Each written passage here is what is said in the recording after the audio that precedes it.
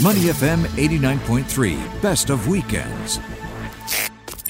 Dr. Samir Puri is a senior fellow at the International Institute for Strategic Studies.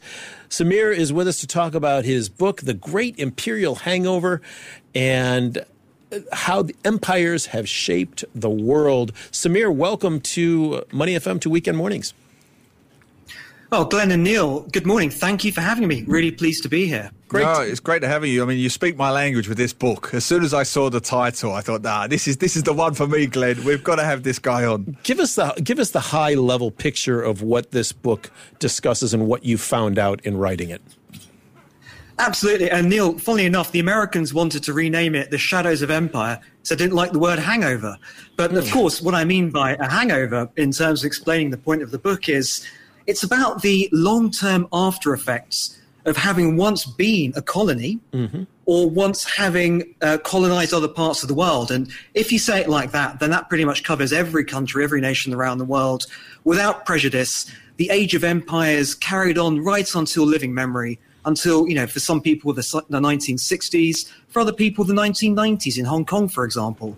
And so it's also still very current. And whether it's your parents or you personally, or even your grandparents, I think the first history lesson we always receive is that of our own family histories and the history of the country around us. And my book is sort of a fair-minded way of trying to grapple with what those legacies mean now in 2020 for the coming generations. And what does it mean? What does it mean? What do imperial hangovers do to us? I would imagine in some cases they're actually, they leave a good legacy, right? Other cases maybe not so much. Right, and the debate is so polarized. You either have to be totally for them, as in empires made the modern world, or totally against them and say, well, empires in other parts of the world led to slavery and suffering. Well, I think, Glenn, as you phrased it, about the mixed legacies, that's really what I'm trying to convey is it needs a little bit of delicate treatment. It's not about saying, here's some good things, here's some bad things, but it's about thinking about, and the reason I wrote this book is my own family history is rooted in the British Empire and migration. And I certainly wouldn't want to de-invent myself from history. I'm certainly very pleased to be British, as your listeners can tell from my accent, growing up in London. But at the same time, I'm also very aware that there are some quite complex emotions and legacies that can arise if your forefathers, if your ancestors were on the wrong end of colonial dominance, which most were. Maybe right? There's right, exactly. So it's very much an individual thing, and I'm not telling people to think one thing or the other. It's just a spur to maybe think through some of those themes and what they mean to you personally. And it's such a fascinating topic with relevance to Singapore. In 2019 we had our bicentennial. I can't even use the next word. I was about to say celebrations, but that's the wrong word because it celebrates colonialism and the arrival of Raffles. And should we celebrate the white man's invasion of a? So these were all, we couldn't even agree on the word, bicentennial, memorial, whatever. So that gives you an idea of the polarized nature of it. I mean, to give you an interesting anecdote, I spoke to someone in Singapore government who said to me off the record, well, we're at least glad it wasn't the Dutch. It could have been the Dutch, which is relevant to your point that for all the many, many negatives of British colonialisation, opium, there's a whole long list we could go into, but and the subjugation of another people, it opened up trade routes. It developed Singapore as a deep sea deep sea trading port, the benefits of which are still seen today. So is this some of the sort of polarized aspects that you're looking at? That yes, you must acknowledge the negatives, but you can't ignore the positive benefits of trade and commerce either.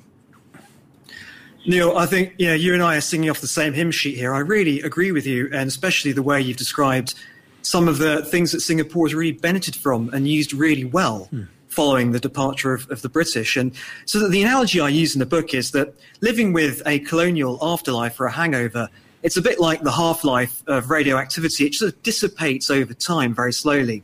I think it's really good, refreshing thing to be able to, for current generations, go back at the legacy and reassess it. I wrote a new preface for the paperback, which just came out the 1st of July. I mentioned Singapore and I say, well, it may seem like it's quite divisive here in Singapore, but actually when you look at the way they did the art installation with the Raffles statue in front of the OCBC building, so great optical illusion for those who maybe didn't notice it at the time. If you stood square onto the statue, it vanished. And the point being was to provoke people's ideas around and their imagination as to, well, do we need to pay homage to the British legacy or not? Compare that to sort of debates around tearing statues down in other parts of the world. I'd say full praise to Singapore. I've been really impressed since I've moved here for work that these are complex and emotive subjects, but they're generally dealt with quite maturely and without the toxicity that's characterized some of the post-imperial legacies in other former colonies in other parts of the world, not just former British colonies as well. All sorts of parts of the world, as we know, were sort of colonized or conquered by someone somewhere at some point back in time. We're talking with Dr. Samir Puri, Senior Fellow at the International Institute for Strategic Studies. His new book, The Great Imperial Hangover, How Empires Have Shaped the World. Tell us about some of the British legacies of Singapore. What did you find, good and bad, that were leftovers, that were hangovers here, or are hangovers here? I mean, it's got to be the names of things. That's the first. You can't sort of walk for 5 minutes without bumping into a former British colonial administrator or officer whose name has been bequeathed. And it's not just Raffles, it's all over the city. And, I've just been reading the Lee Kuan Yew book, From Third World to First World. And he explains in that book why he decided to retain these statues and retain that sort of image of understanding the legacy rather than trying to brush over it. I think for Singapore, that actually worked quite well. But I'd certainly say that that's one of the imprints. I'd also say that, there's a lot of British people here. And, that's not an imperial legacy per se, but something I like to look at in the book is some very innocent things about where do we choose to go work as expats or foreign workers? Where do we choose to go on holiday? Where, when we look around the world, no matter our nationality, do we see more people of our kin or people who culturally seem similar to us? Why is it that so many British people like to come to Singapore? Well, there's obviously a long set of legacies, and I think moving those legacies into a very positive and sort of mutually beneficial position for the modern age is great. Before coming to Singapore, by the way, Glenn, I was a university lecturer in London, and I taught at King's College London. Had quite a few Singaporean students pass through the corridors there, often on Commonwealth scholarships. Once again, I think that's a nice positive example going in the other direction of young Singaporeans who I'm sure, and I spoke to a few of them in my seminar groups back at King's in London. Of course, there's a fascination because Britain looms large over their upbringing. And, of course, learning the language, but also seeing the names of these streets, there's going to be a curiosity. And I think positively exploring that curiosity is a really good thing to make something very positive out of a legacy, which if we transported ourselves in a time machine, guys, I'm sure we'd be pretty shocked at some of the ways in which people treated each other 200 years ago, the way they spoke to each other, differing levels of, self-professed culture and all the rest of it, and some of the racism, not brushing all that aside. But we do need to reassess these legacies as we move forward into the future. And does your book tackle some of the negatives? As a white man, I'll kick it off. Just off the top of my head, you've got elements of the white is right mentality still persisting in this part of the world. Some people call it the Pinkerton syndrome, where the white man, the Caucasian, is put on something of a pedestal where other races are not. This is very much seen as a post-colonial, post-imperial hangover. Are these some of the elements that you discuss in the book? What are some of the negatives? Yeah, and I tread very respectfully on this topic because ultimately people's opinions are their own, and it's not for me to preach one way or the other, but I think having a healthy awareness that Western Europeans in particular, followed by the USA, has had such an outsized influence across so many parts of the world, across Asia, parts of Africa, where French and English and other languages like this are spoken. I think maybe having the self-awareness as to where that comes from, where that sort of sense that the world is your oyster, and living a relatively privileged life, and I include myself in this category as well, what the historical roots are of that, and understanding where you sit in that sort of pantheon, I think is quite healthy for just self-awareness. But in terms of the book, as I mentioned, the book starts from a personal journey, which is, I was born in London, I'm British in terms of education and upbringing, but I'm also Indian by parentage, and my family were born in Punjab 2 generations ago, and 1 generation ago in Kenya, which incidentally became independent from the British around the time Singapore did, 1960s. So I've always had that sort of inside-out sense of being British, which is, of course, I'm not white. So there are certain things that you're taught at home about the British Empire, about where you fit into the world, where your parents' experiences were at a lower level of a pecking order, that may not necessarily translate to my experience now. But I'm really aware that you can't just take the world as it is for granted. Everything comes from somewhere. And I think it's, just to round off that answer, Neil, it's a great question. I think, without trying to sound sort of doomy and gloomy about it, the world is changing so fast. And this is something else I talk about in my book. It's about how history relates to, for example, the transfer of wealth more to China and to India, especially the most populous countries in the world, seem to be maybe the first and second largest economies in the world as well. Both India and China, India, of course, was colonized by the British as the Raj. China suffered at the hands of Japanese and European imperial powers a century ago. These are not incidental things. And it's not that people bear grudges, but because they happened and because there is a bit more of an evening out of global influence and wealth, and there's more middle-class people in Asian countries, whereas 50 years ago there definitely was not, in the sense of wealth generation and lifting people out of poverty. The world in the future will be very different to the world that I was born into in the 80s and 90s.